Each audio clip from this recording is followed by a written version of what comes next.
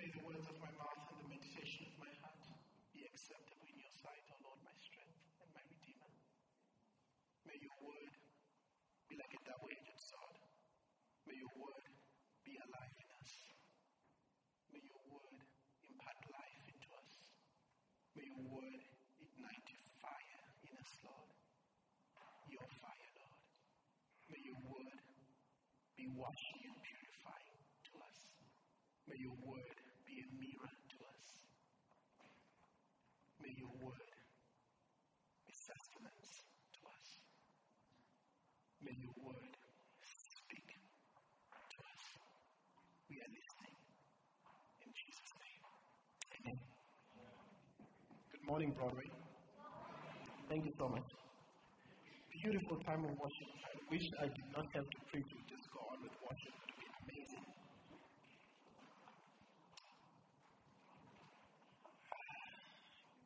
Desperately wish that we could have just gone on worshiping. But God is good at all times, and He is faithful. He uses all the different gifts to edify His body so that the men of God, you and me, might be complete and might be equipped for the work of the ministry. Amen. All right, I've got someone who's going to come and read for us.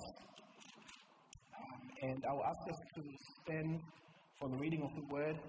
Owen is going to read for us. I think it's on, the scripture should be on your PowerPoint too, so people should be able to see it up here.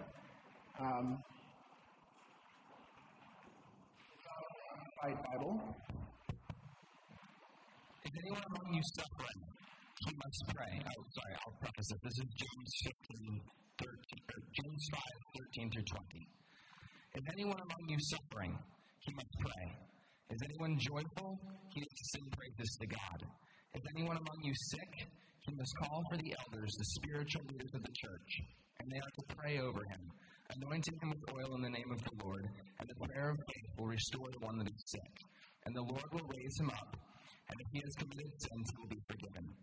Therefore, confess your sins to one another, your false steps, your offenses, and pray for one another, that you may be healed and restored. The heartfelt and persistent prayer of a righteous man, a believer, can accomplish much when put into action and made effective by God.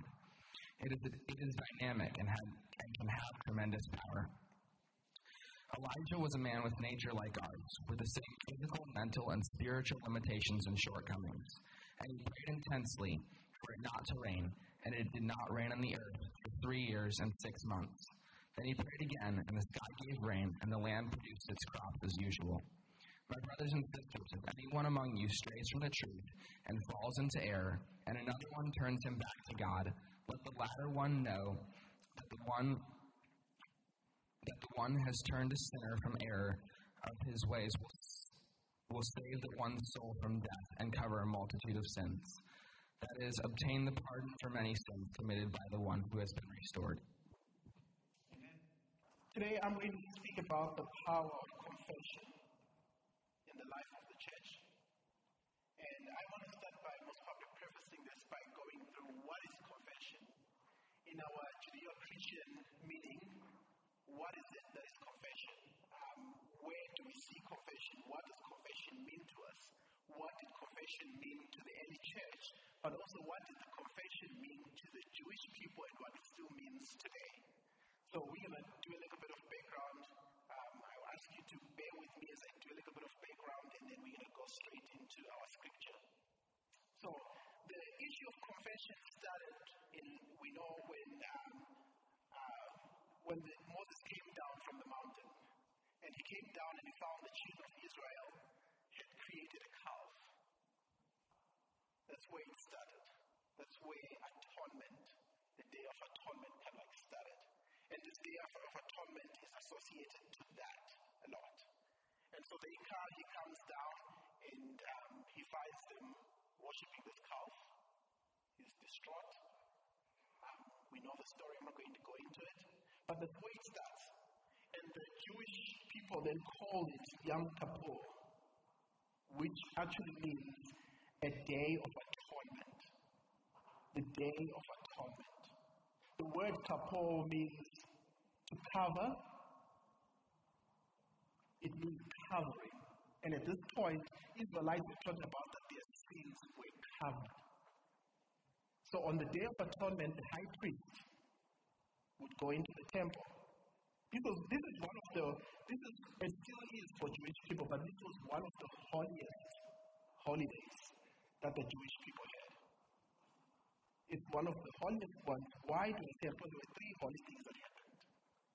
The first thing is that the high priest, which is the holiest office, would go into the center, into the Holy of Holies, which is the holiest place, and he would as well go do that once a year during this holiest day. So there was a lot about holiness that surrounds that. And I want us to know that it is a day as well. It was a 7-day period, but this particular day was a day of self-examination, was a day of realizing and checking. Everybody stopped and checked what was in their life. It's like a day of taking stock. And so when we think about that, I want that to be at the back of our minds. I did not go into detail. Some people here might know a little bit more than me on that, and much more than me on that, because they've studied a lot of the Jewish traditions. And they still practice that today, although there is no temple to go to, but they still celebrate those days. And it marks the end of their year and believing that, okay, we have ended the year now, we're hoping that we're going to get blessings for the next year. There's a lot of things that go into Yom Kippur as the biggest holiday for the Jewish people.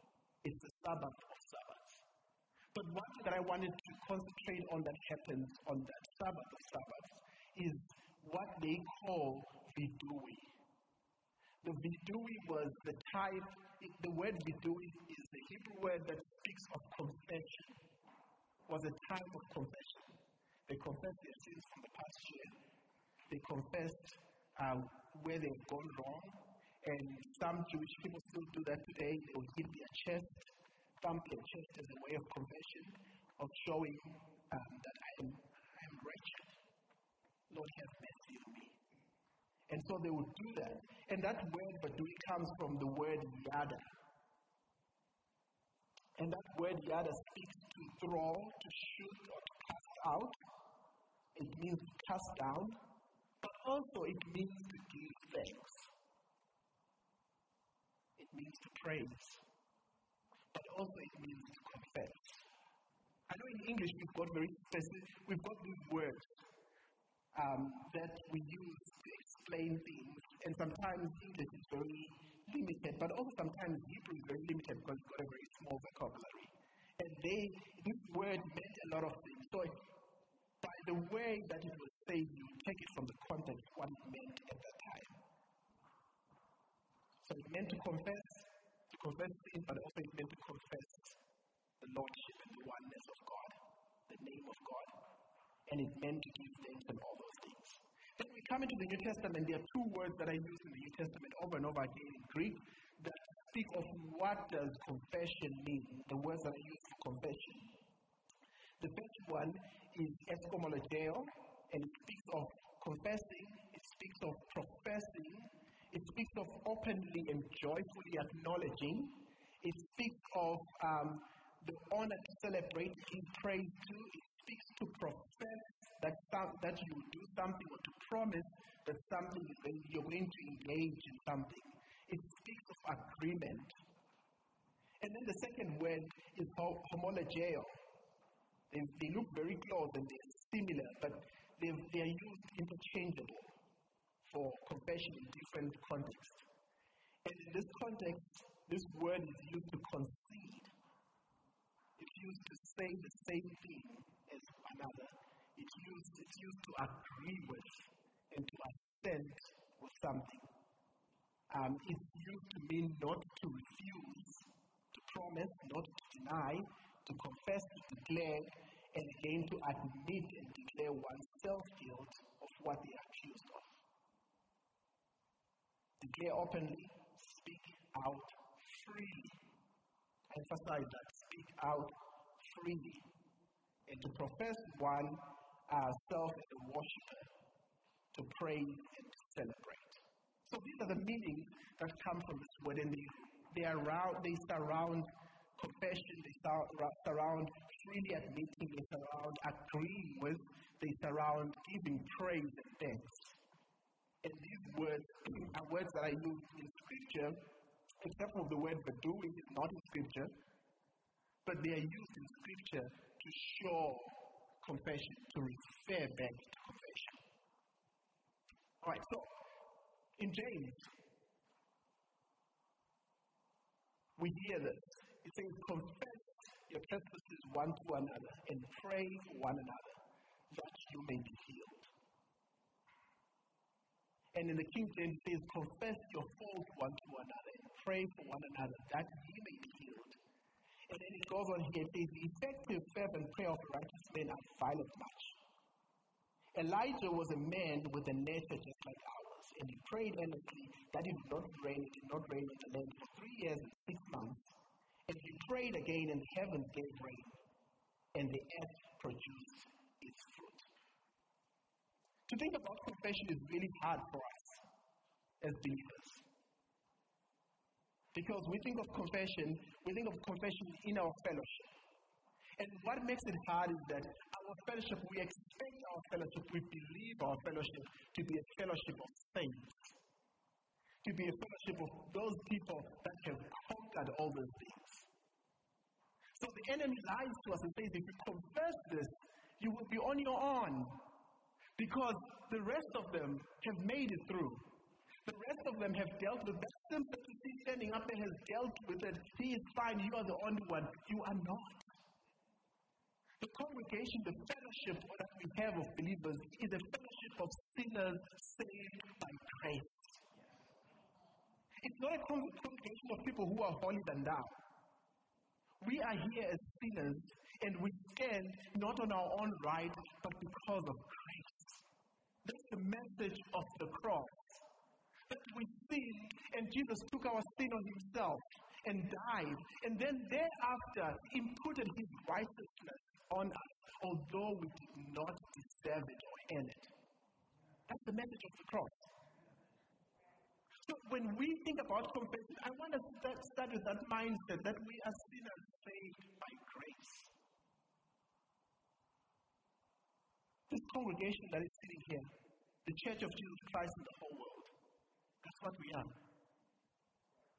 Sinners saved by grace. We did not deserve it. We did not earn it.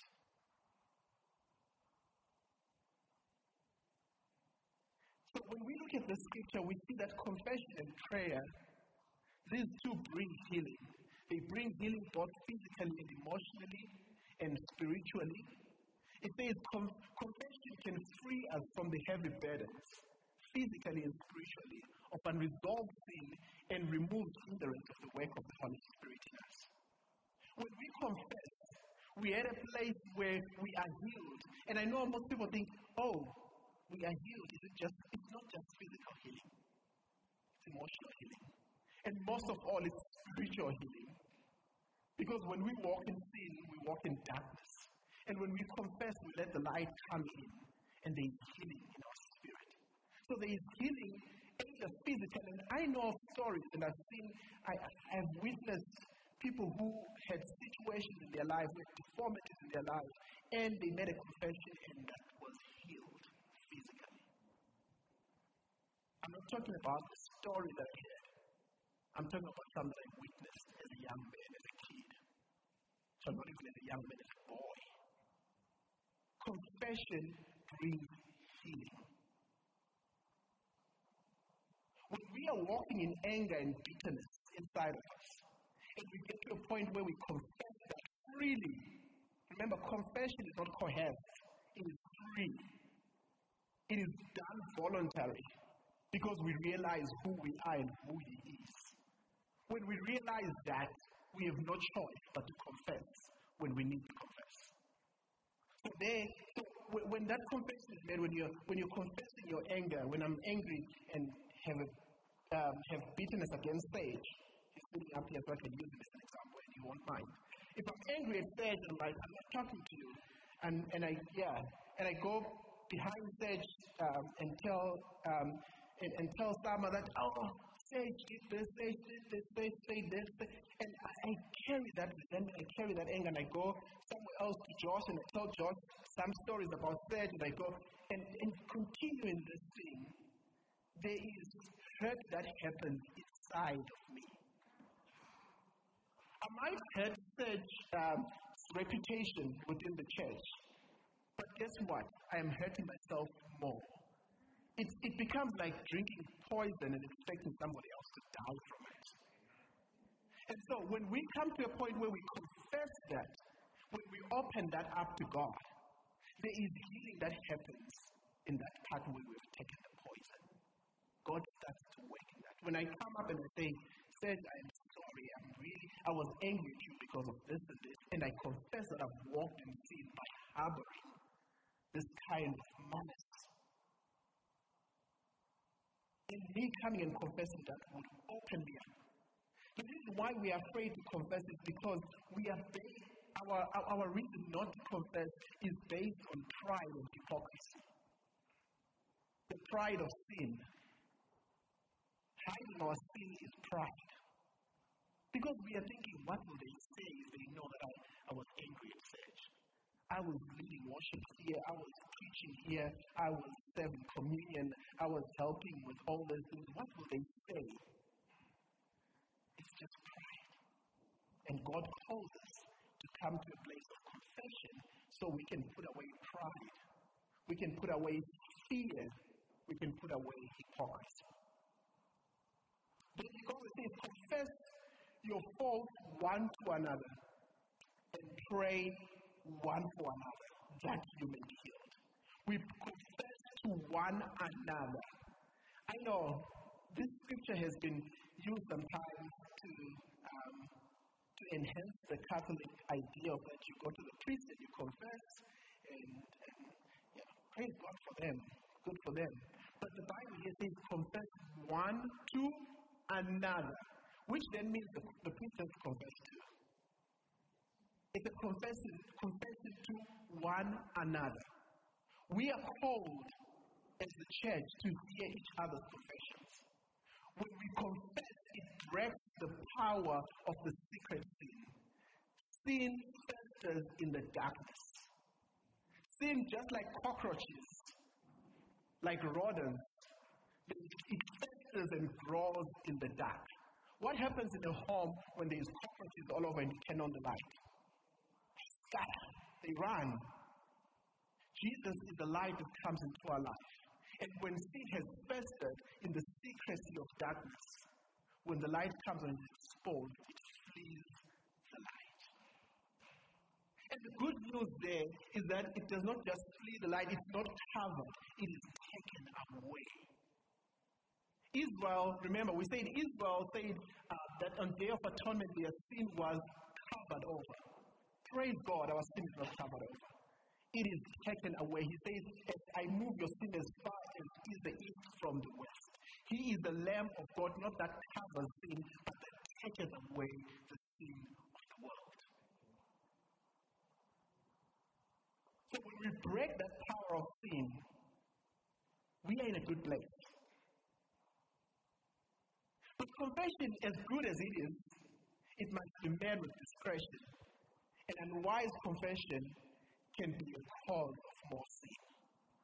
What am I saying about that?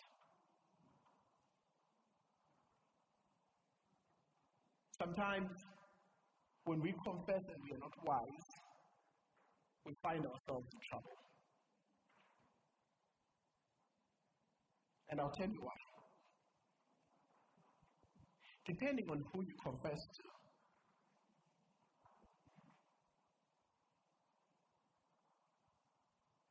I'm going to give you a little bit of things that would help us, guide us, as we think about confession and receiving somebody else's confession and public confession. Public confession can cause sin that somebody starts to gossip. Public confession can as well bring healing, but if it's abused, it can cause sin. And we need to be careful not to abuse this. when somebody comes to confess to you or to me, it's not an opportunity for me to go and tell so-and-so what so-and-so said.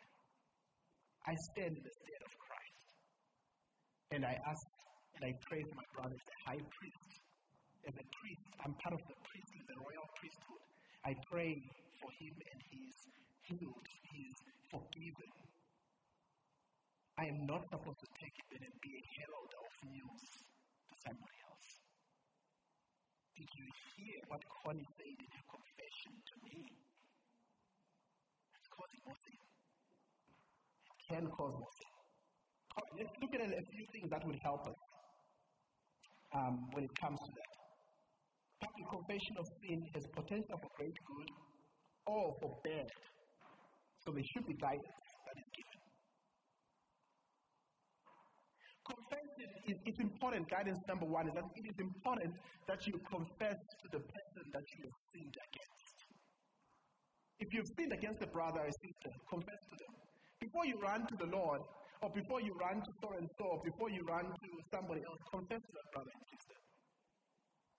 Tell Serge, I'm struggling, brother. I've sinned against you. Pray for me. I need victory. Pray for me. I need healing.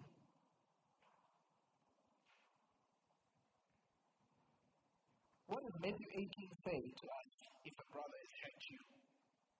You go to the brother, not to the other brother.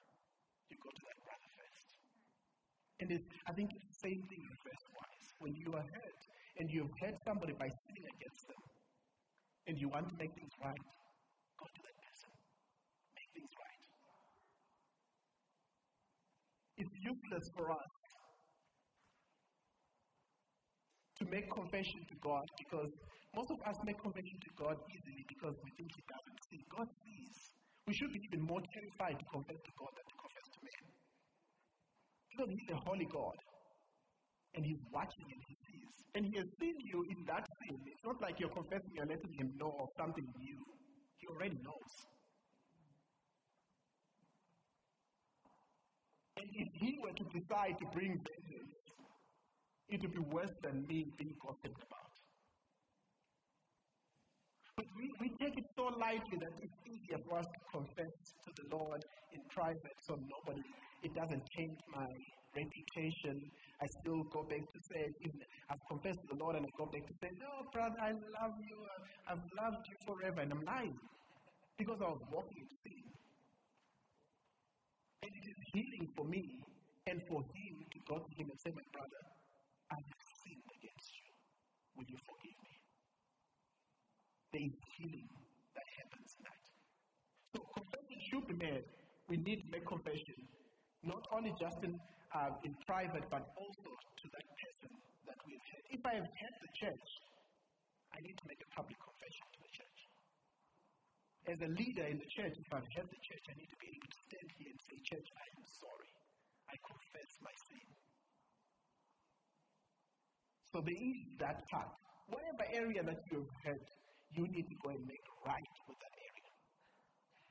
The second thing is that public confession must be discreet. Sometimes I say that giving too many details than you need to might be causing others to sin. But if it's appropriate, you need to. If you're speaking to your brother that you've sinned against, you need to give every detail of why and what happened. I'm sorry that I sinned against you. I lied. I hated you. I went and told several people about you and said these things. I'm sorry. But when you're standing in public, because you don't know who else is in public who's hearing you, you might not divulge as much information, but you need to divulge that you have sinned and you're asking for forgiveness. And another area that we need to think about is that confession is made to people, in front of people, whether it's a brother or it's a congregation, but it is made before God. So it's very, very vital to realize God's presence at the time of confession. The confession is made to men, but before the Lord. It says, confess your trespasses one to another, but that one to another is before God. The confession is addressed to people, not to God. That's what we usually do. It's not that God only hears your confession. When you confess your sins to others and ask them to pray for you, you get right also before God at the same time. So if you confess to your brothers and sisters, you're confessing in front of God. Confession should be appropriate and specific. As I was saying earlier, I've given a few examples. I'm sorry for what? Depending on where you are, confession needs to be done specifically. And then confession must have honesty and integrity. If we confess and we have no intention to walk away from that sin, we are making a mockery of this.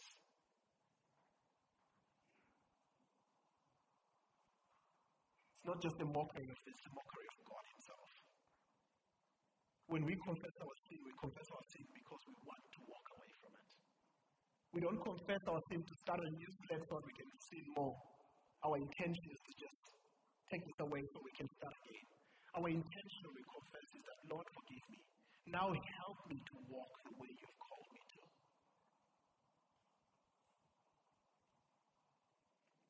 Real deep and genuine confession of sin is and has been a feature of revivals for many, many, many years. Think about the book of Acts, when we hear the people from Ephesus in the book of Acts. It says when they heard the gospel, they confessed their sins. Not only that, it says, that's Acts chapter 19, I think it's verse 17 to 20. Part of it says that many who believed came and confessing and telling their deeds. They came confessing and telling their deeds, and there was life again in Ephesus. Spiritual life. We want a revival.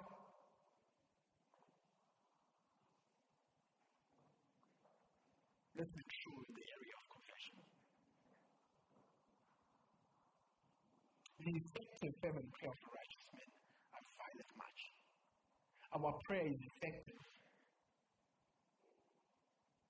and availeth much, as much as our confession is effective and availeth much. When we confess, God is faithful to forgive.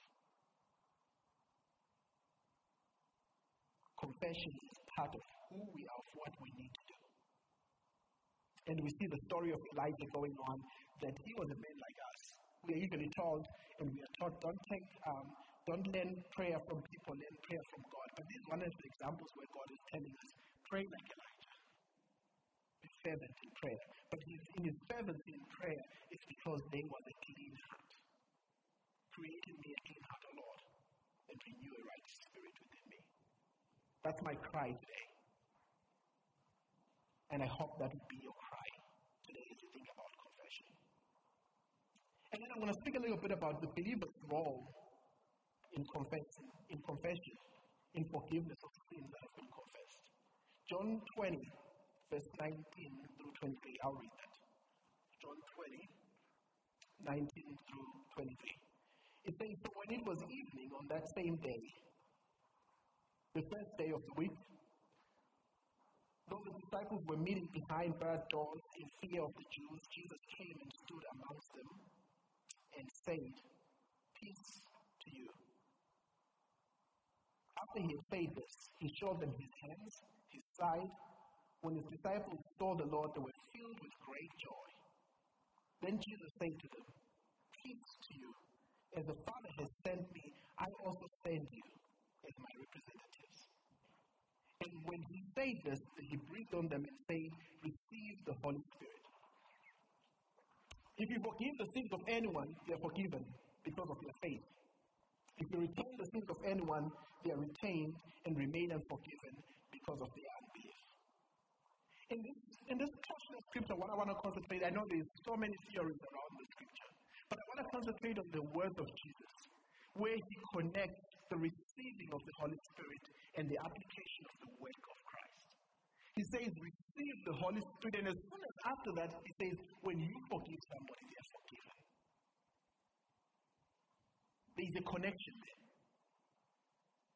The Holy Spirit is given to us not just as an ornament, but it's given to empower us to effectively apply the work of Christ in our lives. Remember when we spoke about the Holy Spirit, we said the Holy Spirit brings application to the work that is done on the cross. And part of that is us as believers, as we receive our brothers and sisters' confession, to declare to them and pray with them and say, you are forgiven. Jesus showed us this. How many times did Jesus say you are forgiven? And the Pharisees said, Jesus went crazy.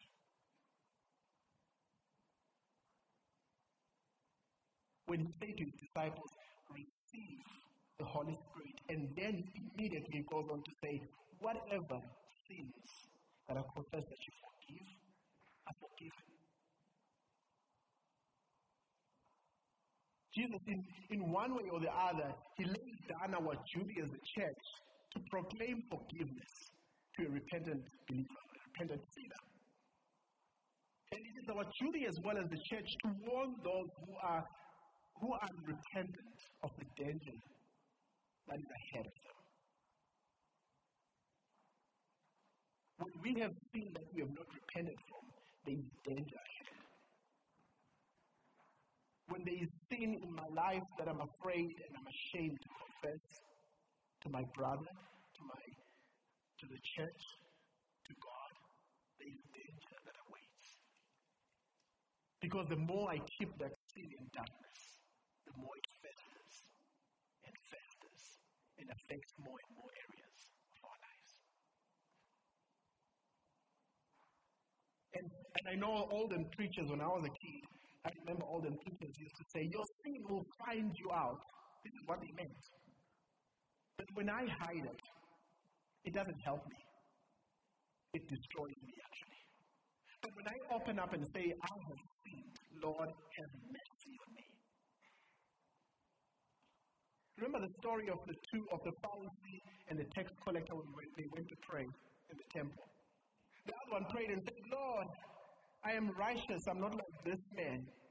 And all the time, he is looking at himself and he's over-exerting himself and putting down his brother who's a sinner. But his brother, who realized that I'm a sinner, knelt down and could not even look up to heaven and said, Lord, have mercy on me. Give me ear. Have mercy on me, Lord Jesus. Lord, because I am a sinner. And Jesus says, that man went home in a better state than that man.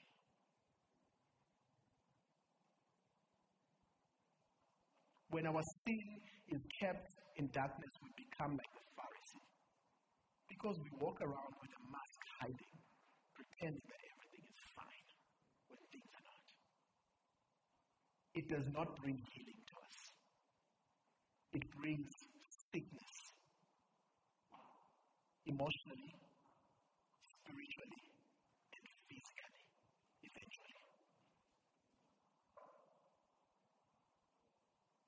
We are not called to create, we don't create forgiveness. And I would like to say that we do not as well just deny, just plainly because we want to deny people forgiveness. What we do is announce it according to God's word. According to this. That's what we announce.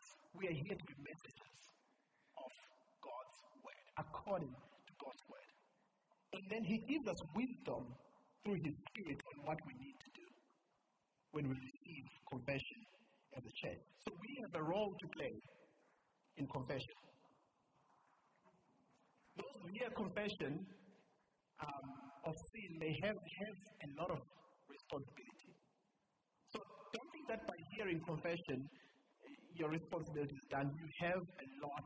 When somebody comes to you and confesses to you, they are giving you a responsibility. You have a responsibility. And your responsibility is to be responsive in prayer person. Responsive in loving that person. Responding in godly wisdom, not human wisdom. Human wisdom leads gossiping or sharing with others what has been told to you. But when you receive a confession, you've got a responsibility to ask for godly wisdom and ask the Lord, Lord, shut my mouth. Even if Sage has come and confessed to me and tomorrow I'm angry at Sage, the fact that I received this confession makes I need to pray and say, Lord, help me not to say tomorrow when I'm angry at Sage, but last time you did this, I'll tell the whole world that you did this. That's not confession. That's not receiving confession. We have a responsibility to cover the nakedness of our brothers when they confess their sin. Our brothers and sisters, when they come to us in confession, our responsibility is to pray for them, to walk with them, and to cover them. When Adam said, here I am, Lord, and they came out and said, we are naked, what did God do first? Cover them. Yes, there was an animal that was killed, which represents as well that atonement, but then he covered them. He gave them clothes to wear. He covered their nakedness. As the church, we are not called to go in and cover each other's nakedness to the world, but we are called to cover each other's nakedness. And that does not mean we cover over people's sins. Sins are confessed, and people are held accountable, and we walk with them. But as we walk with them, and as we hold them accountable and walk with them, do not find yourself in a situation where you uncover. You are walking around uncovering people because you've had their confession. That's not what we are called to do. When our brother confesses or our sister confesses, and you pray with them, and you let them know that their sins are forgiven, the Bible says that they're taken away from the east, from the west. So how can you pull them back? The Bible says that it is thrown into kind of like almost a figurative sea of forgetfulness. How can you pull it back then? How do we pull that back? We can't. And then there is also a job that the Lord has when it comes. He plays an authoritative role in confession and forgiveness of sins. 1 John 1:8 through 10. If we say we have not sinned, refusing to admit that we are sinners, we delude ourselves, and the truth is not in us. When we say we are all saints, we are all holy, we delude, we are delusion. We delude ourselves, and the truth is not in us. We are liars when we say we have not sinned. But it says, if we freely admit or confess that we have sinned and confess our sin, He is faithful and just, true to His nature and His promises. And He will forgive our sins and cleanse us continually, not a once-off thing, continually from all unrighteousness and our wrongdoing. Everything not conforming to His will and His purpose. If we say we have not sinned, we refuse to admit the acts of sin, we make Him, who's Him, God. We make God out to be a liar by contradicting Him, and His word is not in us. Spurgeon, in talking about this, one of my favorite preachers, he says our deceitful hearts reveal an almost satanic shrewdness in self-deception. If you say you have not sinned, you have achieved a fearful success. You have put out your own eyes and perverted your own reason. We are sinners saved by grace. If we say we have not sinned, we are deluded. Not only that, but we make Him a liar. Let all men be liars, and the Lord be true. That's me. So to say that we have not sinned puts us in a very dangerous place. Because God's grace extends to sinners, not to those who are righteous. Not to those who say, I'm righteous, I only make mistakes, I'm only human. No one is perfect. But God's grace extends to sinners like me. God's grace extends to me because I'm a sinner saved by grace. When I learn to confess, I'm agreeing with Him that yes, I'm a sinner and I need you and I need your grace. I cannot do it on Remember, we said confession is agreeing with. When I confess, then I'm saying, yes, I need the victory. There is victory that comes from admitting that I'm a sinner, even a great sinner, as Paul says. But I have a Savior who cleanses me from all sin. I might be a great sinner, but I know and I'm in relationship with a Savior who cleanses from all sin. Not covers it, cleanses and takes away all sin. That's an area of praise right there for us. That's an area of power right there for us. Our sins are not forgiven because we confess. We are forgiven because our punishment was put upon Jesus and we are cleansed by his blood. It's not just dependent on our confession. Our confession is very important, it's part of that. But I want you to know that your sins are forgiven, my sins are forgiven because Jesus took the punishment. However, having said that, I want us to go back again to remember, confession is vital for us to maintain that relationship with God. As God convicts us of sin that is hindering our fellowship with him, we must confess it and receive the forgiveness and the cleansing for our relationship with God to continue without hindrance. Sin becomes like blockages in a pipe. When you've got blockages in a pipe and you're trying to send through water through that pipe, it doesn't come out well. It doesn't come out sometimes. Sometimes you get little drips. Instead of getting the full force of the water coming out, you get drips. And sometimes you get just a little bit. But when you remove that blocking, what happens? Water flows in freely. So the same thing with our relationship with God. When there is sin that is unconfessed, it becomes a blocking. Why is there dripping?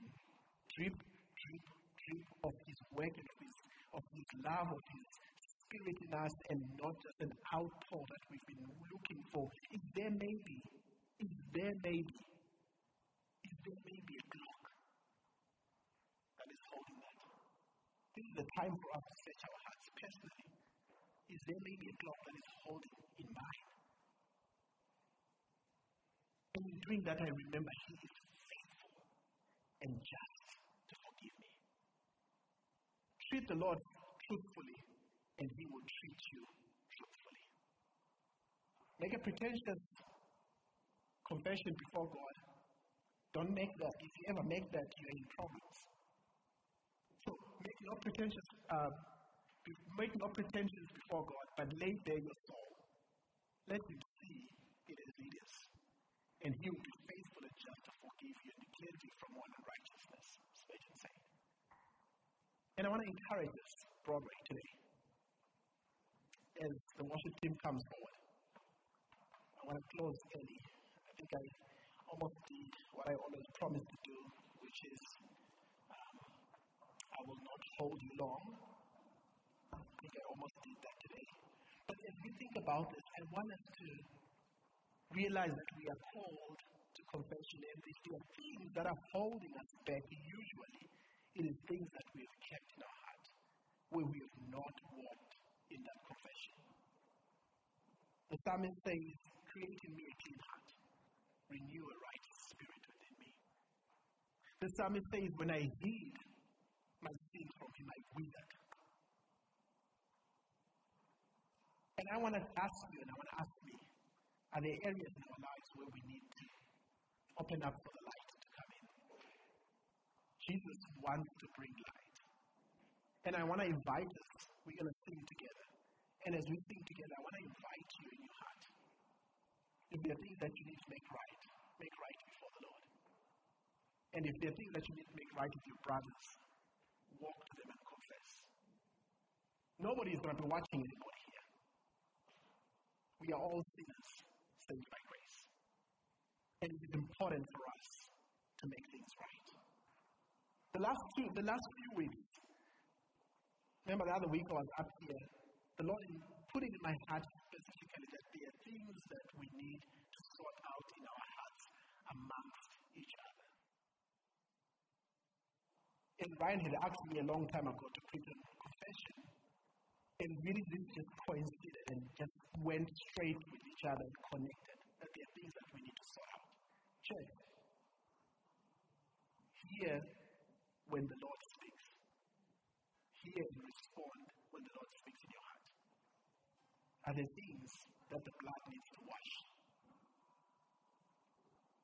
We're going to think together and search our hearts.